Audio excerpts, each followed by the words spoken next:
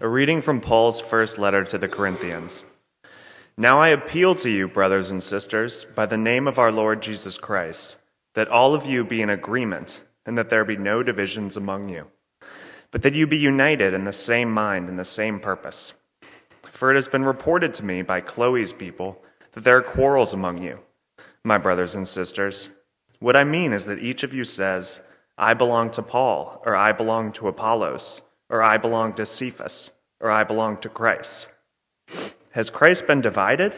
Was Paul crucified for you? Or were you baptized in the name of Paul? I thank God that I baptized none of you except Crispus and Gaius, so that no one can say that you were baptized in my name. I did baptize also the household of Stephanas. Beyond that, I do not know whether I baptized anyone else. For Christ did not send me to baptize, but to proclaim the gospel, and not with eloquent wisdom, so that the cross of Christ might not be emptied of its power. For the message about the cross is foolishness to those who are perishing, but to us who are being saved, it is the power of God. The word of the Lord.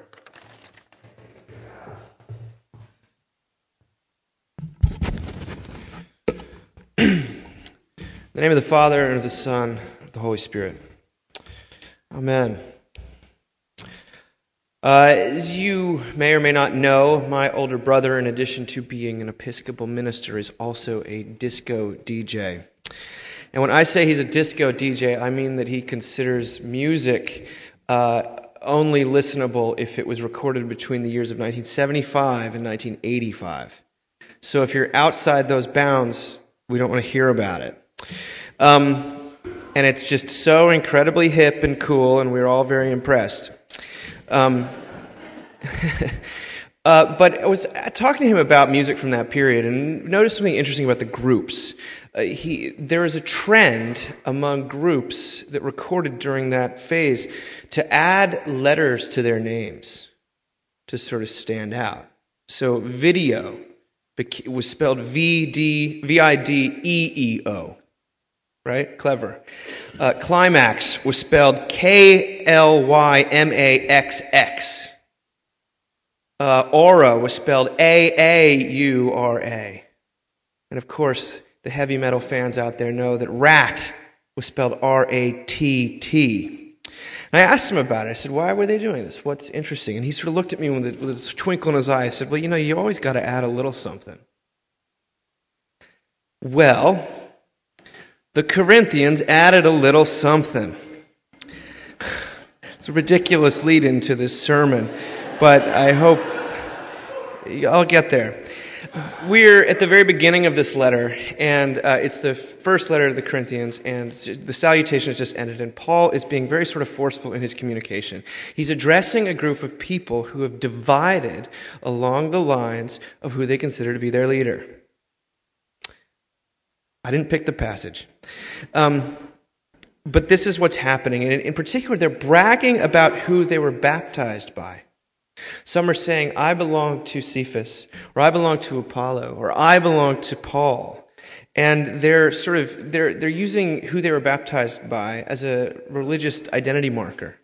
And their affiliations are kind of the reason why they're not getting along. These men were considered to be sort of super apostles, and if you were baptized by them, well, then you sort of stood in their eyes in some kind of special way. But it makes Paul very upset, and he, again, is very direct in communicating, in sort of tearing down this as a means of division. He is so direct because what he knows is happening is that they're adding something to the gospel. They're saying it's not just Jesus Christ, it's not just that I was baptized, it's that I was baptized by the right person. It's grace plus the right church, grace plus the right family, the right politics, the right affiliations. They were looking for something to add, something more to add, something of their own. And they were just like you and me and all those groups in the 70s. We want to add something, not just in religion, but in life. We want to add something more in order to be something more. And for the sake of this sermon, let's call this the tyranny of more. More. I'm reminded of a new book that came out in November entitled America the Anxious: How Our Pursuit of Happiness is Creating a Nation of Nervous Wrecks. It's actually a lot funnier than it sounds. But it's written by a British journalist named Ruth Whipman, who moved with her family from England to the West Coast and has been sort of gobsmacked by the American obsession with happiness and how differently we talk about happiness and people in England do. She says that the same questions would come up repeatedly in conversation. Am I happy? Am I as happy as my neighbor? Am I as happy as my friends? Am I as happy as everybody on social media? Could I be happier if I tried harder? There was, quote, a real anxiety about being as happy as you could be. She notes that it's sort of a sunny Californian equivalent of what economists call the local ladder effect, which is simply that having a higher salary doesn't actually make you happier. What makes you happier is having a higher salary than your friends, than those around you. I'm not making it up. Again, in her view, in America, to be happy is to be happier than one's peers. It's a matter of comparison. And this compulsion to maximize happiness, it turns out, is not yielding maximal happiness. It's creating the opposite. She cites a survey where the higher the respondents rated happiness as a distinct personal ambition, the less happy they were in their lives generally, and the more likely they were to experience symptoms of dissatisfaction, even depression. I mean, if you're asking yourself constantly, am I happy? Am I happy now? Am I happy now? How about now? You become very self-conscious. You're constantly taking your own temperature, and that is miserable making. She then goes on to cite an international comparison study of moment-to-moment happiness of people living in different nations, and found that America ranked 25th globally, 2 places behind Rwanda, which is recovering from major genocide. So that's not good news for you and me living here in Charlottesville, Virginia in 2017. And we see that this tyranny of more is doing the same thing to the Corinthians that it does to us. They're not adding something to their faith that's bad. They're talking about who baptized them, who has been the deliverer of the hope that has changed their lives, that has given them a new lease, that has sort of given rebirth, renewal, all of this incredible gift. And yet, the impulse to add something more creates something less. Less unity, less cohesion, less love. So even something good can become a vehicle of division to the extent that it becomes a vehicle of more. It will become a new ladder in your life. And all of us who are climbing ladders know that the ladders only get longer the higher you climb. The tyranny of more is one of the reasons it's a tyranny is because it feeds on itself. It does this in relationships, by the way. If you're trying to please someone, if you feel like their affection for you is premised on you being able to deliver just a little bit more, you find that you never actually get to that place where it's enough. But I think we could also draw some historical parallels. There's reading about labor-saving devices, the Industrial Revolution in the 19th century. There was a wave of labor-saving devices that transformed the lives of housewives and domestic servants across Europe and North America. Technology that meant that you no longer needed to wash clothes, that you had to be bent over a mangle all day. I don't know what a mangle is. Sounds not like fun. It sounds tedious and long. So, but there are vacuum cleaners now. You could render a carpet spotless in minutes. There were irons for your clothes. There were washing machines. Yet the historian Ruth Cowan demonstrated in her book More Work for Mother that the result for much of the 20th century was not an increase in leisure time among those charged with doing the housework. Instead, as the efficiency of housework increased, so did the standards of cleanliness and domestic order society came to expect. In other words, now that the living room carpet could be kept perfectly clean, it had to be. Now that clothes never needed to be grubby, grubbiness was all the more taboo. Translate that into 2017. Now that you can get an email at 11:30 at night, you should respond to it then too. Right? Why haven't you responded? I said, well, yeah, I got the email at 1 a.m. It's only 8 a.m. Yeah, but you should have responded. Well, it's only 8 o'clock in the morning. If you haven't experienced this yet, you will. But the tyranny of more is that more becomes more, becomes more, becomes more. And it's an illusion to think that you're ever going to satisfy it. Now, what Paul is aghast, because what happens is when you take religious practice and you make it into an addition, a matter of more, you turn God into something he's not. Martin Luther put it this way. He said that men fast, pray, watch, suffer. They intend to appease God and deserve God's grace by their exertions. But there is no glory in it for God, because by their exertions, these workers pronounce God to be an unmerciful slave driver, an unfaithful and angry judge. They make a liar out of him. In other words, with our additions, with our more, it constitutes, intentionally or not, a self-centered refusal to believe that God's approval of us in Christ is full and final. So how then does Paul respond? Because he's coming right at them with both barrels. The first thing he does is something that no minister has ever said, ever. He says, I'm glad I didn't baptize any of you. Now, if you're not aware of church inner workings, before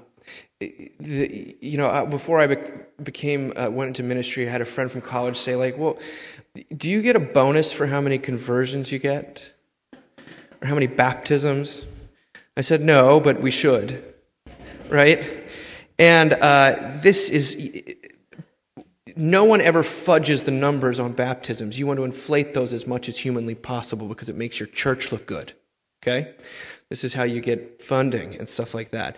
So, but he's saying, I'm glad I didn't baptize any of you. He's not taking credit for it. In fact, I want nothing to do with this whole scheme you've devised to divide yourselves. I am not taking any credit. But secondly, he says that Christ is not divided. He said, can Christ be divided? It's a rhetorical question. No, Christ cannot be divided. He cannot be made less by your insistence on contributing more. It's a profound statement. But thirdly, and another no-no for people in liturgical church situations, Paul subordinates baptism to the preaching of the gospel. He says, I didn't come to baptize, I came to preach the gospel. And meaning the gospel itself, God's grace, God's full and final acceptance of you in Christ, that is more important than its outward sign. In other words, what's important is not who you are affiliated with, but who has affiliated himself with you. That's why people come to church, and that's what's important here. And finally, though, he ends, and actually he goes on in the letter, but this passage ends with this stunning declaration that the message about the cross is foolishness to those who are perishing, but to us who are being saved, it is the power of God. The message about the cross is foolishness to those who are perishing. What did he mean? Well, quite simply, he meant that the things that you think make you exceptional, that you have added to distinguish yourself, to make yourself righteous, even the good things, well, those are actually spiritual impediments insofar as they convince you that you don't need God. This is upside down thinking and talking. Moreover, those things that make you less than others, those things that you're ashamed of, those things that you hide, your weaknesses, your infirmities, your lack, your incompleteness, your subtractions, well, those places are where you actually appreciate the largeness of God's extravagant love for the sinner. I'll give you a closing illustration of a sort of an echo of what this looks like. A few weeks ago in the New York Times Magazine, there was a profile of a guy named B.J. Miller, who's a palliative care physician in San Francisco, which means he works with people who are dying. He works in hospice care primarily. He's become well known for having a really unconventional but extremely effective and dignifying approach to death. And BJ was the age of some of you here. He was in college. He was at Princeton, and he and his friends were climbing on an abandoned railway car one night, and it was still conducting electricity. And he got zapped, and both of his legs got burned off, and so did one of his arms. And so he is a triple amputee, this man. He's a triple amputee. And he talks about the period immediately after his accident. He says, for a long time after the accident, no visitors were allowed in his hospital room because, the burn unit is a sterile environment. No people from the outside can go in. But on the morning that his arm was to be amputated, a dozen friends and family members packed into a 10-foot-long corridor between the burn unit and the elevator just to catch a glimpse of him as he rolled to surgery. He says they all dared to show up. They all dared to look at me in my devastated state. They were proving that I was lovable even when I couldn't see it. Now, this moment for him is the beginning of the rest of his life.